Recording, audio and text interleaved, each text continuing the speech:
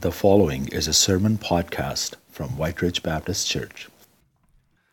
I believe in the Holy Spirit, and I do believe in the goodness of God, and I pray that that comes across really clear today in today's message, and certainly these times are different for us, and I hope you'll bear with me because this is really different.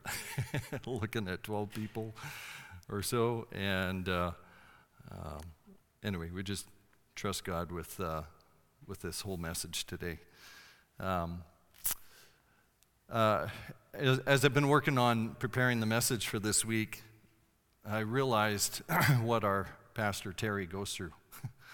I think this is my 6th time preaching, and I spent so much time, especially this week, just struggling with, God, what do you want to say today to your people at home or here?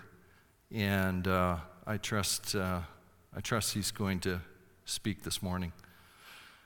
We have been and will be again today, continuing in our series in Genesis, as we started that this past fall, and we're going to be looking into chapter 15 this morning. And but before we do that,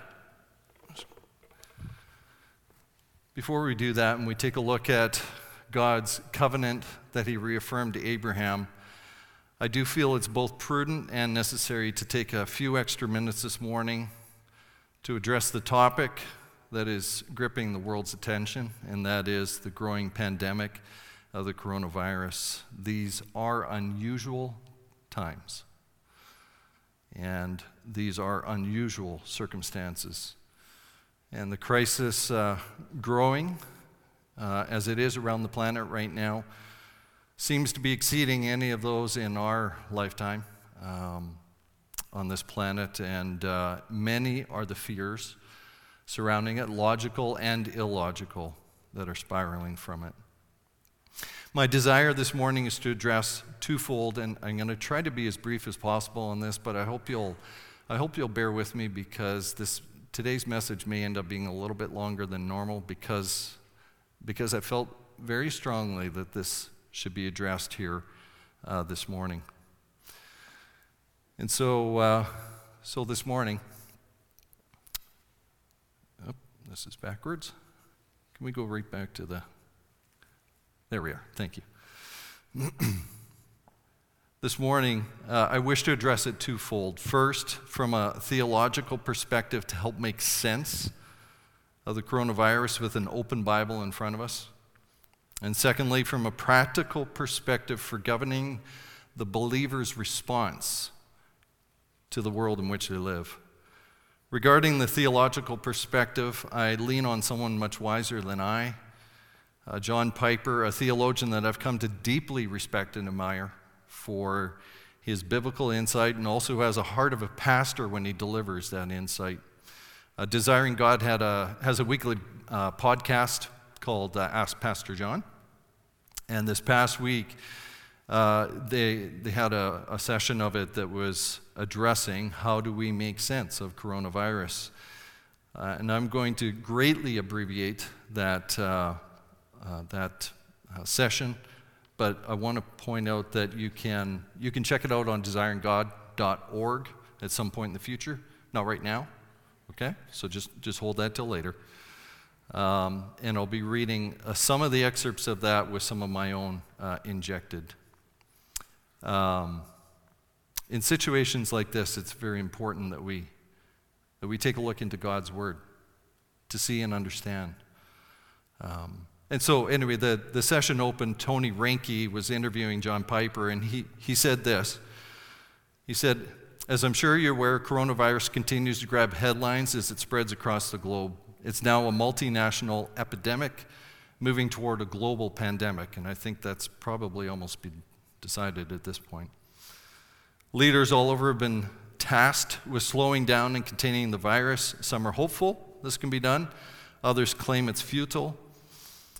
that it can't be stopped, that it's going to continue to spread for months. There's a lot of speculation afoot. Less theoretically, world markets are tumbling. The Dow Jones tumbled throughout the week, took a nosedive as international work stoppages interrupt imports, exports, and global trade. In situations like this, it's very easy to lose faith and to live in fear of the headlines and the unknown. The response from churches have been mixed. Some continue with Sunday services with added precautions. Some have suspended church services altogether, in person, that is, like we have. Some pastors are promising, if you are a believer, God will not allow the virus to touch you. Other pastors are saying this is God's judgment on sinful cities and arrogant nations. Pastor John, how do Christians with open Bibles make sense of a viral epidemic like this one? John Piper had a few prefacing comments, and my own comments this morning is that I realize that as I'm addressing this, we're talking about lives. We're talking about human beings. Thousands who have lost their lives around this world. And likely many, many more will. And each of those human beings is created in the image of God. And that has worth and value. And those who have passed away leave hundreds grieving. So there's hundreds of thousands of people, families and friends around this planet that are grieving those who have lost their lives. So I take this with a lot of seriousness as I read this out to you here today. Pastor John says this: let's start with an empirical historical fact and a clear Bible fact.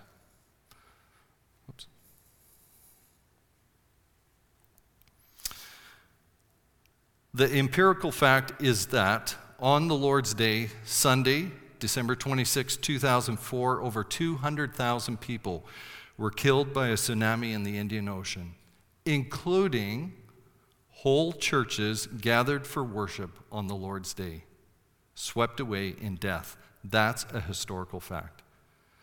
That sort of thing happens to Christians, as long as there has been Christians. Now, the biblical fact, Mark 4:41, even the wind and sea obey him, Jesus.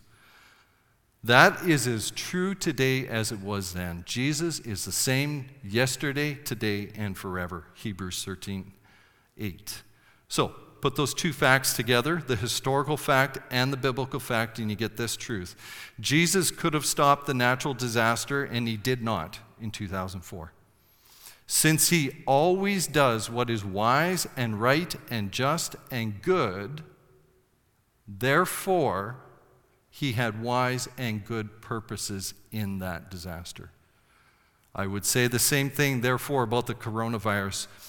Jesus has all knowledge and all authority over the natural and supernatural forces of this world. He knows exactly where the virus started and where it's going next. He has complete power to restrain it or not to. And that's what's happening. Neither sin, nor Satan, nor sickness, nor sabotage is stronger than Jesus. He's never backed into a corner. He's never forced to tolerate what he does not will. The counsel of the Lord stands forever, the plans of his heart to all generations. Amen? Psalm 33:11. I know that you can do all things, Job says in his own repentance, and that no purpose of yours can be thwarted. Job 42, verse 2. So the question is not whether Jesus is overseeing, limiting, guiding, governing all disasters and all diseases of the world, including all their sinful and satanic dimensions. He is. The question is, with our Bibles open, how do we understand this? Can we make sense of it? And here are 4 biblical realities, and I've compacted this as much as I can. 4 biblical realities that we can use as building blocks in our effort to understand and make sense of it. Number 1, subjected to futility.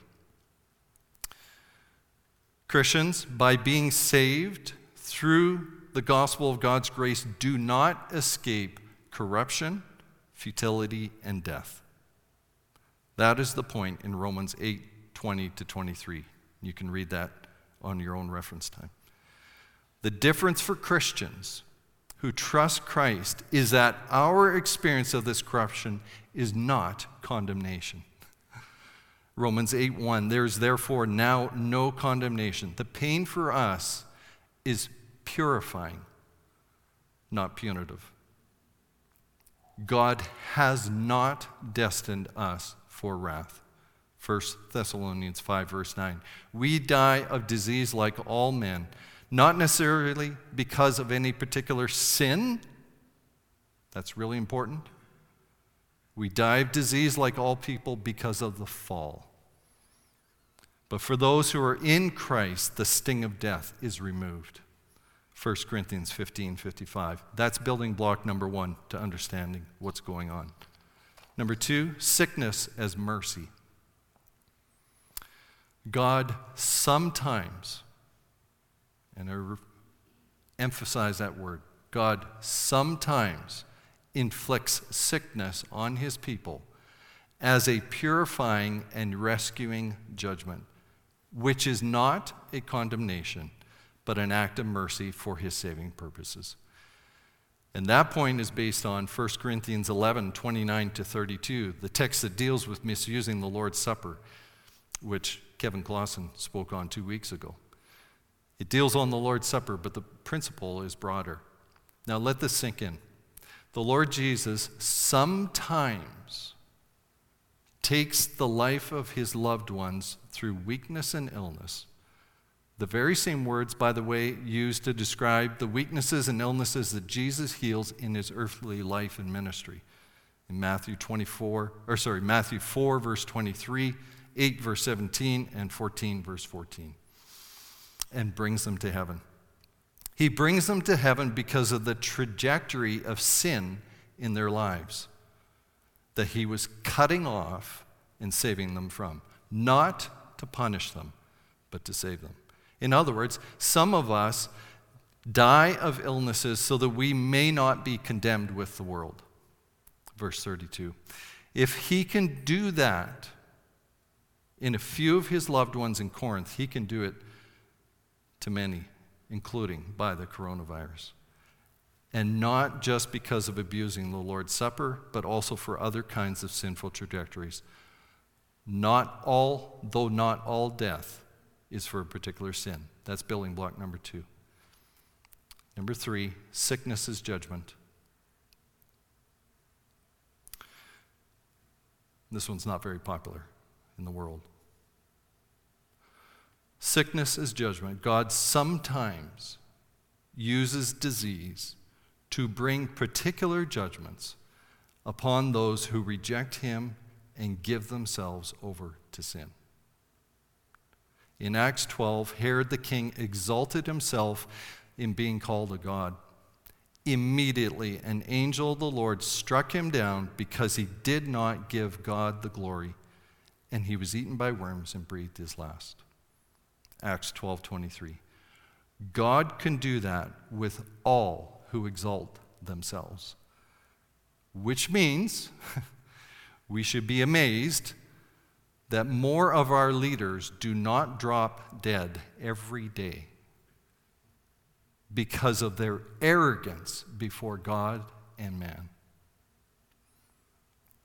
It is but sheer common grace and mercy from God that they don't.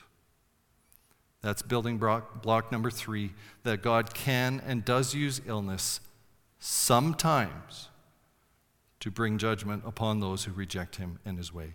And number 4, lastly, God's thunderclap. All natural disasters, whether floods, famines, locusts, tsunamis, or diseases, are a thunderclap of God's mercy, divine mercy, in the midst of judgment, calling all people everywhere to repent and realign their lives by grace with the infinite worth of the glory of God. And the basis for that building block is Luke 13, 1-5. Pilate had slaughtered worshipers in the temple, and the Tower of Siloam had collapsed and killed 18 bystanders. And the crowds want to know from Jesus, just like we're being asked, okay, make sense of this, Jesus. Tell us what you think about these natural disasters and their cruelty.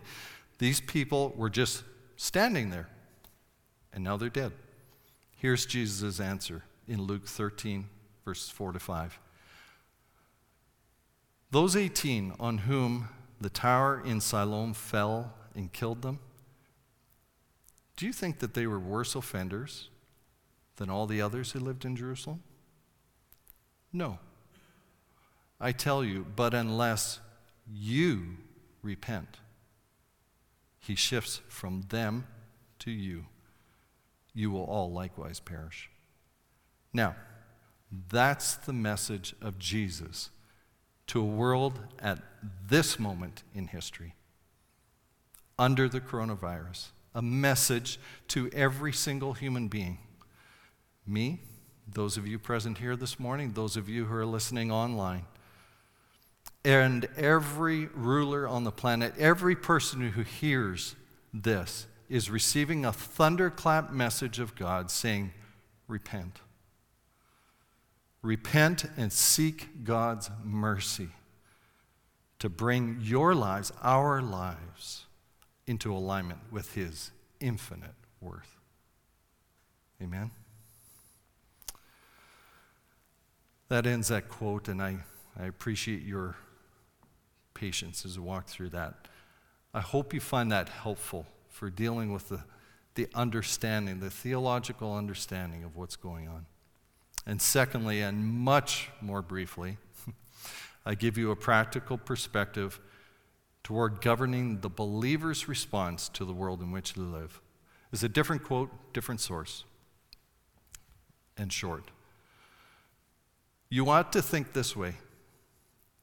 Very well.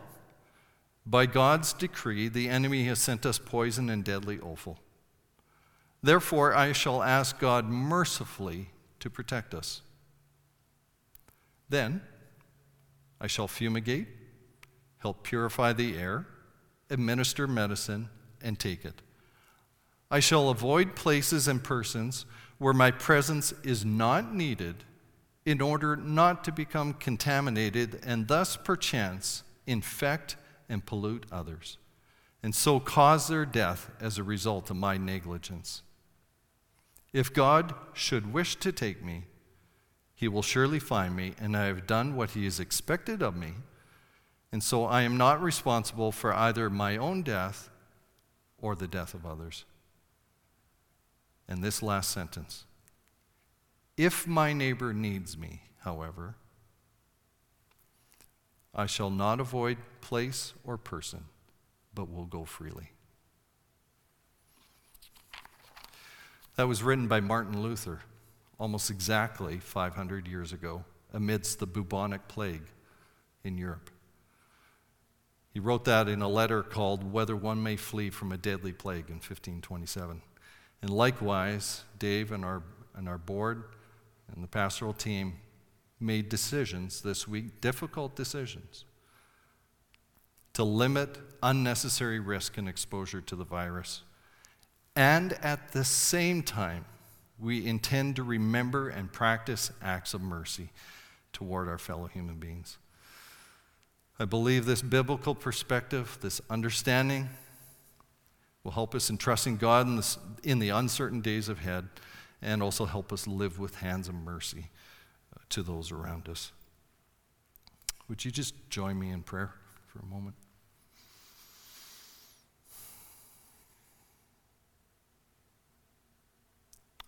Our sovereign and gracious Father, God of all comfort, we come to you and to you alone.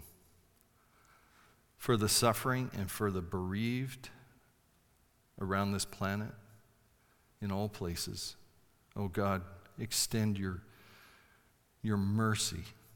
We need your mercy. And help us to live with wisdom. And oh God, this morning as we now turn to continue on in our series in Genesis and to see both your providential hand in the life of Abraham, and also your covenant love, your radical love. God, open our hearts and our minds to hear what you have for each one of us here this morning. Amen. Would you open your Bibles to Genesis 15?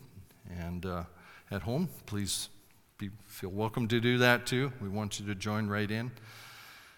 I'm going to risk being really, really fragmented in my approach here today. Obviously, from dealing with such a heavy subject as coronavirus, I'm going to swing to the polar opposite end here. And I'm going to give you a Bible Text 101 academic lesson for about 3 minutes, okay? And no charge. I'm not going to charge anybody for this. And I hope this is not distracting, but I hope it's helpful because we want to be intelligent when we're reading our Bibles. We want to be wise when we're reading the Word of God and coming to understand better as to what it says to us. And so, anyway, I'm going to take you into this brief lesson here in chapter 15. So, in the English language, we really only have two words for God. We have the word Lord, and we have the word God. But in the Hebrew language, which the Old Testament was written in, there are many names for God. In fact, as God was revealing himself to his people through the redemptive history, he was revealing himself by revealing his names. And as we read today's passage in a few minutes, you're going to see in your Bible two different cases. Most modern translations of the scripture, you're going to find that there's two different cases of the way the word Lord is displayed in there. If you take a look at verse 1, chapter 15, verse 1, it's got Lord all in uppercase letters. L-O-R-D, all uppercase. 15, verse 2, you're going to notice that it's L-O-R-D with this lowercase O-R-D. Now, in the Hebrew language, in this text, the word Lord in the small L-O-R-D is the word Adonai. Adonai means sovereign one. And the uppercase L-O-R-D in English is used for the name of God. Now, the name of God in Hebrew is Yahweh. And actually, we don't even know 100% for sure whether it is the name Yahweh. It's actually scribed in the Hebrew text YHWH. So it's actually an abbreviation in there. It's known as the Tetragrammaton, just to be really technical here. And that's because the Jewish scribes, as they were copying the text, they actually removed the vowels. You might find that, well, why would they remove the vowels and just leave the consonants? It's because they held the name of God to be so holy that they feared using it in vain. The third commandment that God gives Moses after he leads his people out of Egypt is, do not take the name of the Lord in vain. And they took that so seriously, the unspeakable, ineffable name of God, that they removed the vowels and just kept the consonants. Now, it's assumed in translating the scriptures, we assume a couple of vowels to put in there to arrive at the word, at the name Yahweh. Sovereign is God's title. Yahweh is God's name. It's kind of similar to our head of state. So Queen Elizabeth, Her Majesty Queen Elizabeth, is our head of state for Canada, as she is for some other nations. And Queen is her title. Elizabeth is her name. In 15 verses 2 and 8, It literally in the Hebrew is Adonai Yahweh. It's a literal translation. In English, if we were to put it literal there, or use the same word, but just with the different cases, it would be Lord, Lord, which is kind of a little awkward. So they actually put Lord God. So, Steve, what's the significance of this? What does this matter? I hope that, first of all, it helps you to understand a little bit more as to what is in our English text. It's not a typeset error in your Bibles. It's there on purpose. And importantly today, we're seeing that Abram is the first one to use the name of God, Yahweh. And so let's turn to that passage, and let's just take a few minutes to read it now. And after these things, the word of the Lord came to Abram in a vision. Fear not, Abram, I am your shield. Your reward shall be very great. But Abram said, O Lord God, O sovereign Yahweh, what will you give me? For I continue childless, and the heir of my house is Eliezer of Damascus. And Abram said, Behold, you have given me no offspring, and a member of my household will be my heir.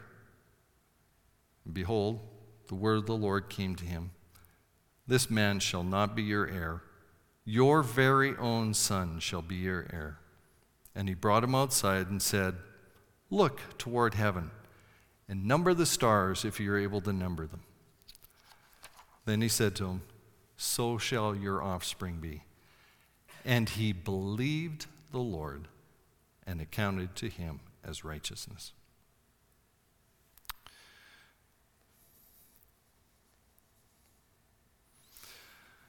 It's been several weeks, I think actually 4 weeks now, since Pastor Terry had introduced us to Abram in chapters 12 and 13. And just to take a really lightning speed review of that, who was Abraham? Or Abram, I should say. Well, we're told that he was of the line of Shem, who was the son of Noah, and came from the land of Ur, the Chaldeans. Not from a large family, only 3 boys. And that he was probably a sun or a moon worshiper. As Joshua 24 verse 2 says, that he and his father worshipped other gods beyond the river. Is Abraham somehow significant in and of himself? Some particular qualities that God was looking for, equipped to talents and skills and a polished resume? No, I don't think so. Other than he had a listening heart and a willingness to trust and obey. I believe the real significance about Abram is altogether the God who called him.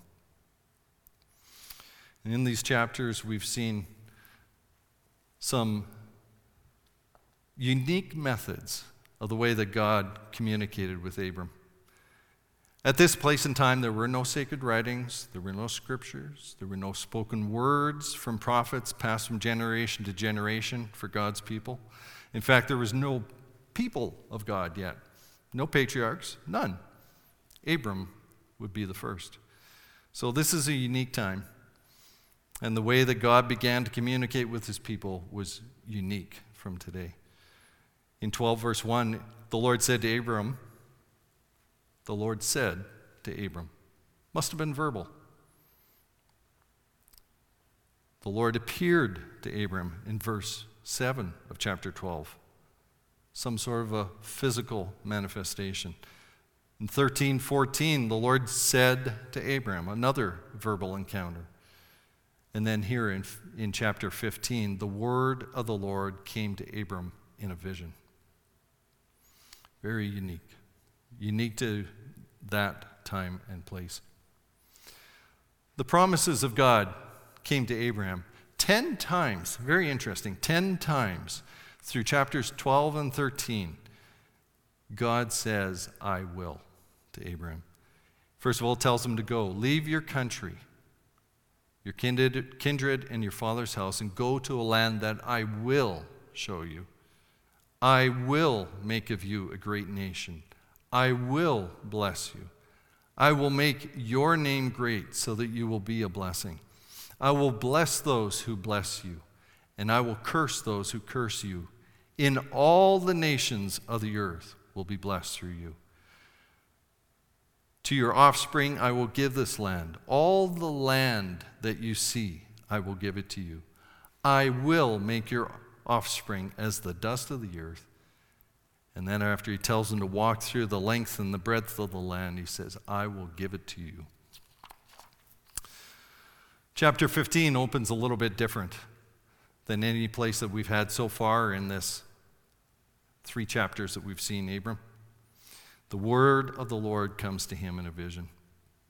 Some sort of a visible manifestation, whether in a dream or awake, we don't know. But it was a vision of God who called him out of Ur of the Chaldeans. And we see other scenarios of this throughout the Old Testament where an interaction with God or interaction with an angel of God, the first words are, fear not. Fear not. Fear not, Abram, I am your shield. Now, why would Abraham fear? What would he be afraid of? Well, he just helped rescue Lot from some kings who had taken him and his family captive and dragged them as far away as Damascus up in Syria. Maybe he was fearing retribution. Could be, but there's a time separation here. Right at the beginning of chapter 15, it says, after these things. I don't think it was so much a fear about these kings and the threat that might remain, but rather in the narrative with God that we're going to look at, it betrays the fact that there's a growing fear about the fulfillment of God's promises in his life. And that is those promises that his seed would be as numerous as the dust of the earth. God declares that Abraham should trust and not fear, for he would be his shield, his defensive armor to protect him and all that he has. And how timely for us today. How timely for us to hear the same words, fear not. Fear not. Fear not, White Ridge Baptist Church. I am your shield. And it came with a promise, your reward will be very great. And this is the first verbal interaction that we hear of Abraham with God. He says, O Lord God, O sovereign Yahweh, what will you give me? For I continue childless, and the heir of my house is Eliezer of Damascus. Abraham's response indicates the depth of his concern about the lack of a son and heir, but it also indicates that he clearly had no doubts about God's omnipotence by his addressing of God so personally. The 10 I wills, none of them were fulfilled yet, and it likely had been a series of perhaps, for sure, months, if not maybe a couple of years since he had left Ur of the Chaldees. We don't know how many, but it's probably a few. And how quickly trust can erode. Matthew Henry, in his self-named commentary published in 1706, says this, while promised mercies are delayed, our unbelief and impatience are apt to conclude them denied. While promised mercies are delayed, our unbelief and impatience are so quick to conclude that they're denied. Abraham had seen no fulfillment. Sarah wasn't pregnant. She was getting older, so was he. So he laid his complaint forth. But do you notice there's no response from God? Silence. So, what do you do when God doesn't respond? Reword it, I suppose. So he rewords it.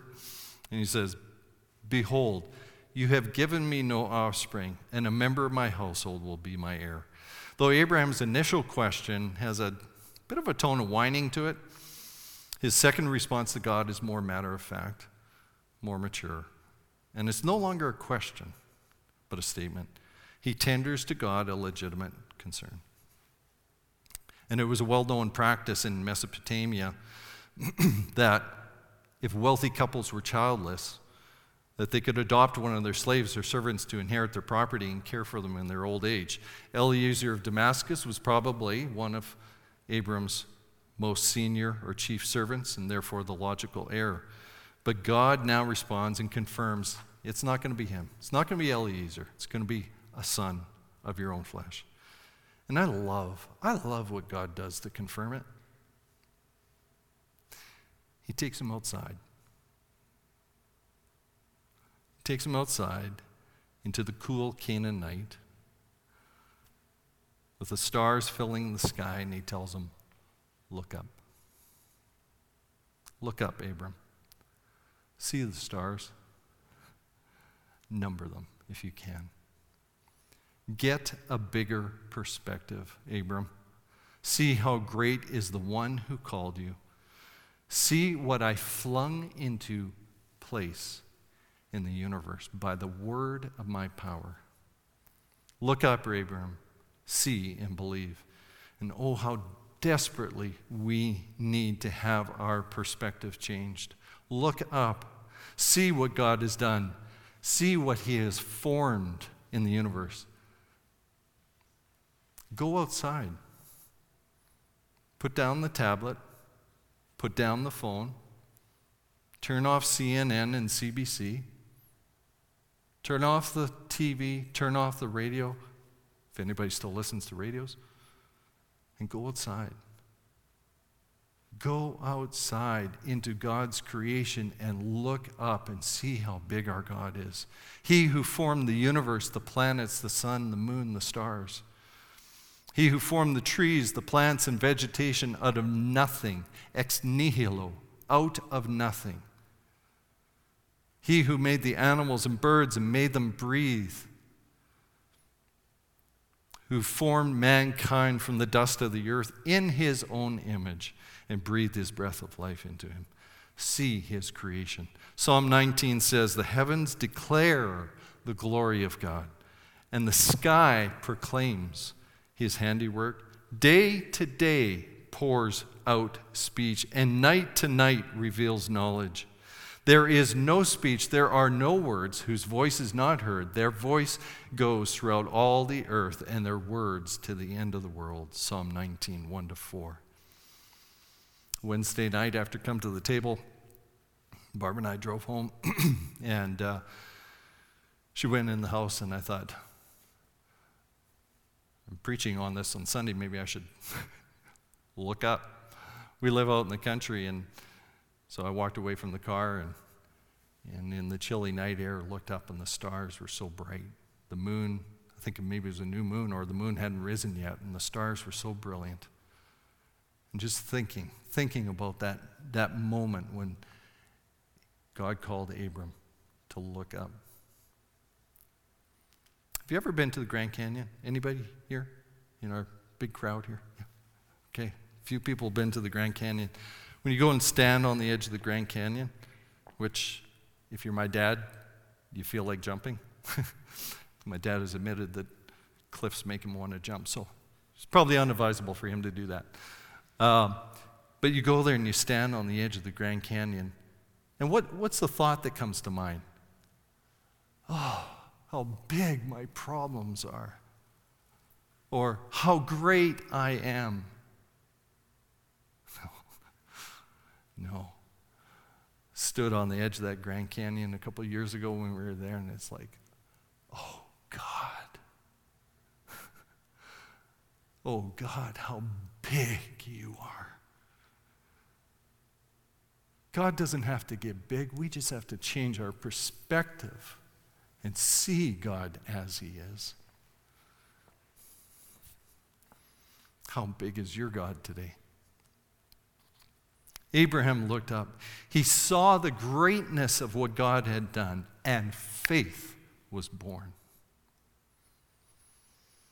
It appears that up to this time, Abraham was certainly hearing God, trusting God, obeying God, but now with absolute certainty, it turned into believing God. He may still have questioned, oh, God, how are you going to fulfill this promise? but now he certainly believed God's word as truth, and it was credited to him as righteousness. John J. Davis, in his commentary, says, "This reveals much more about the nature of true faith. It does not ignore natural processes, but it does recognize that God is superior to them all and can alter them to suit his purposes." That belief was counted. It was reckoned to Abram as righteousness. And the Apostle Paul refers to this. I'm not going to read this for the sake of time, but you can go to it. Romans 4, 2 and 3, and also Galatians 3, 1 to 6. This is the basis for Paul's argument that, as found in Abraham, for the basis for justification by faith alone.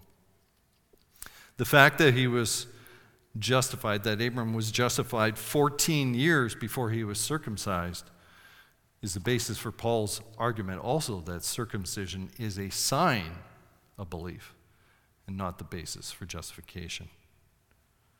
So, belief was born in Abraham, and that belief was credited to him as righteousness.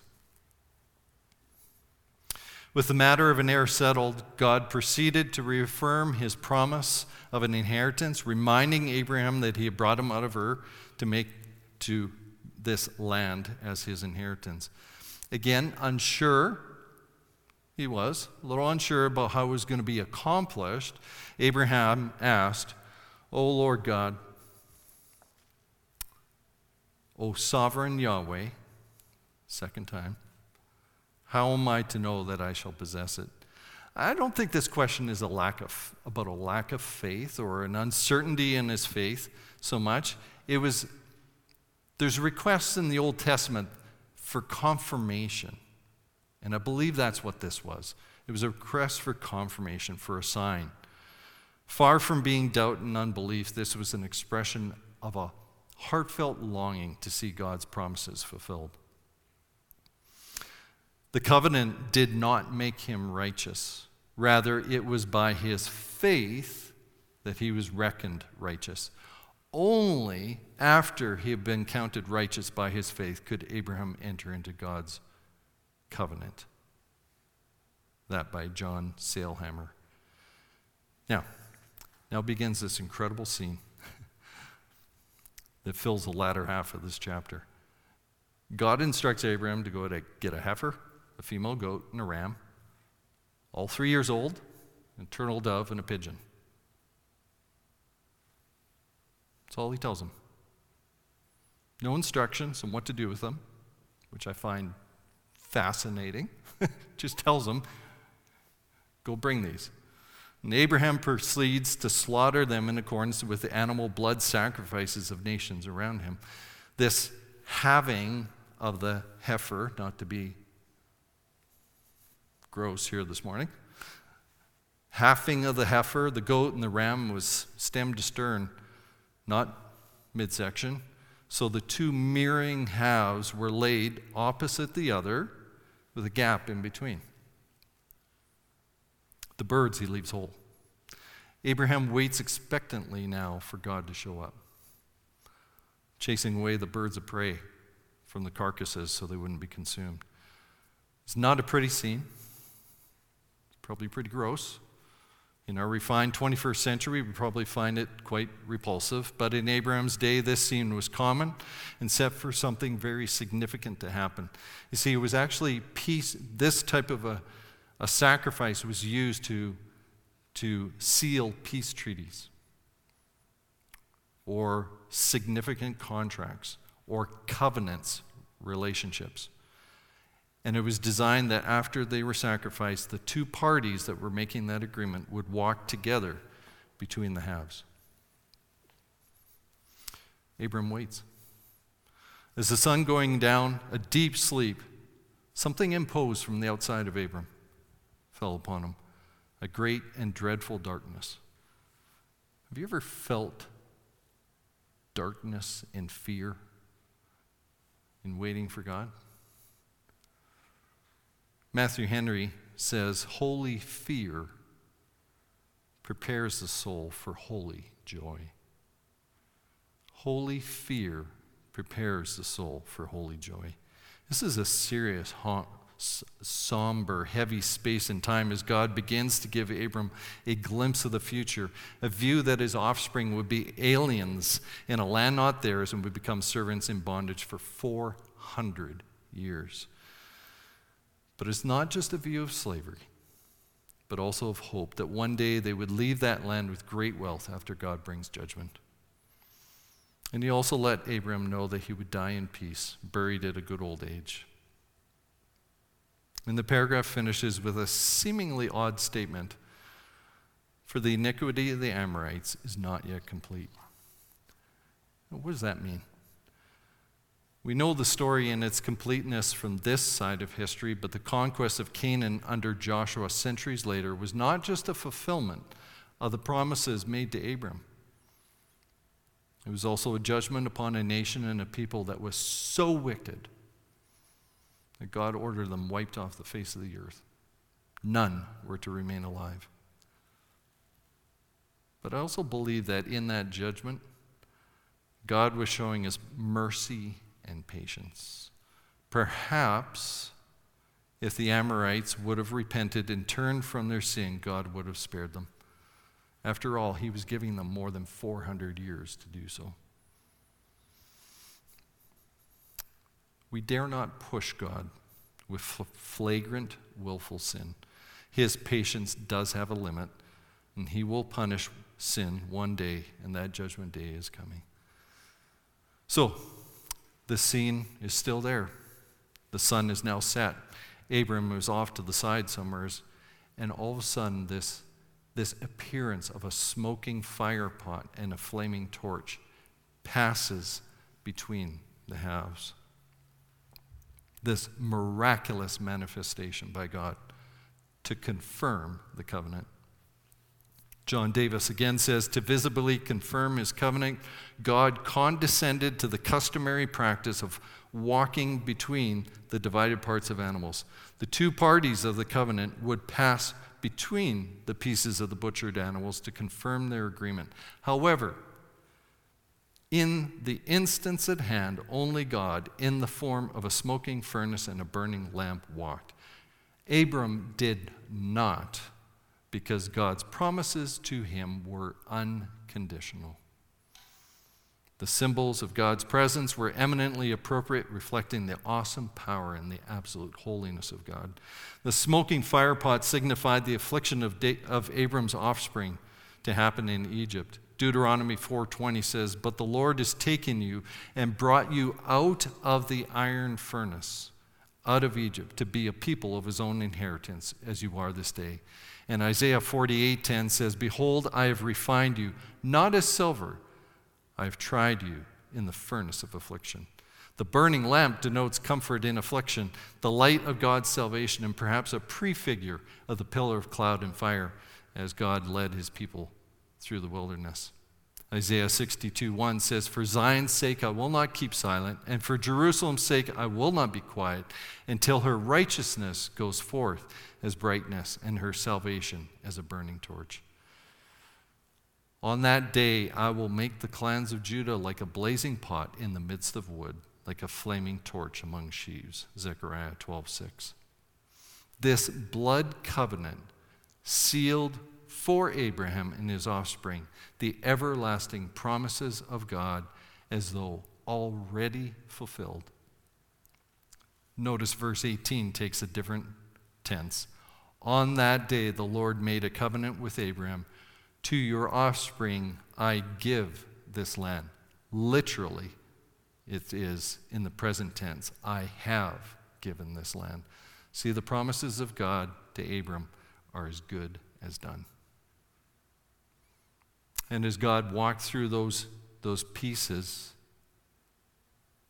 only he walked through, and that covenant was forever sealed and committed to Abram and his offspring, so Jesus went to the cross alone for us.